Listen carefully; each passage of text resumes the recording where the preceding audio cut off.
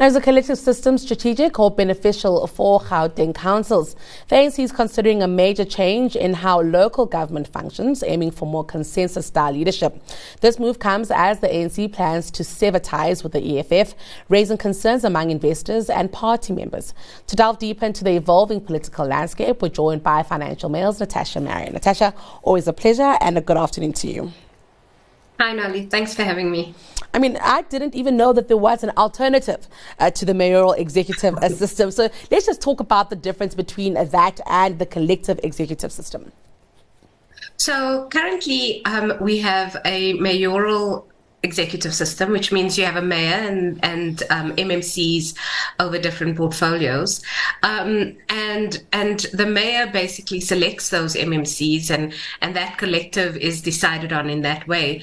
But in eThekwini, for example, there is a committee system where seats are allocated on that committee in proportion to the size of or the number of votes you received, or the size of the party in the council. So the ANC adopted a document in April, which the document was intended to guide them on coalitions and to stabilize hung councils.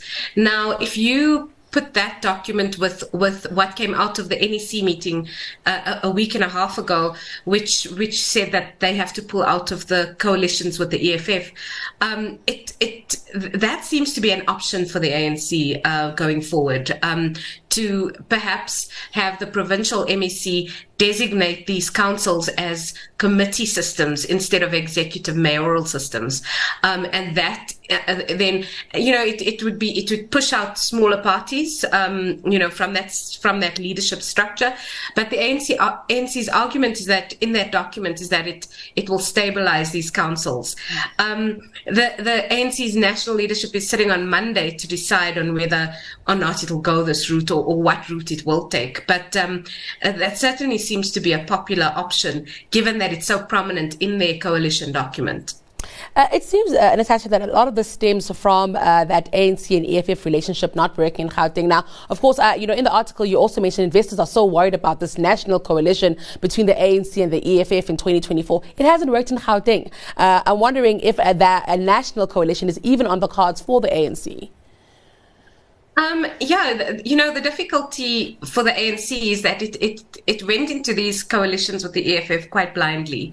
The provincial leadership of the ANC actually did this. They went into the relationship with the EFF, and the national leadership, even though they were unhappy about it, they didn't say anything. They didn't do anything. They let it ride. I'm sure it was experimental for them, hoping to see where it would go. But they discovered, that especially in Ekurhuleni, that while the EFF didn't win any wards, but it was using its position in the council to make inroads into ANC wards. And so I think that sparked the alarm inside of the ANC. But if the ANC needs to go into a coalition next year, I would imagine that it's going to be with a smaller party, perhaps even the IFP. Anything's possible, but there is a very real wariness that's developed inside the ANC about going into a coalition with the EFF, given the experience now in Joburg and Ekurhuleni. Well, Natasha, it's all we have time for today, but I'd like to keep talking about this, and I'm sure you and I will. Thank you so much for your time this afternoon. It's always a pleasure. That was the Financial Mail's Natasha Marrian.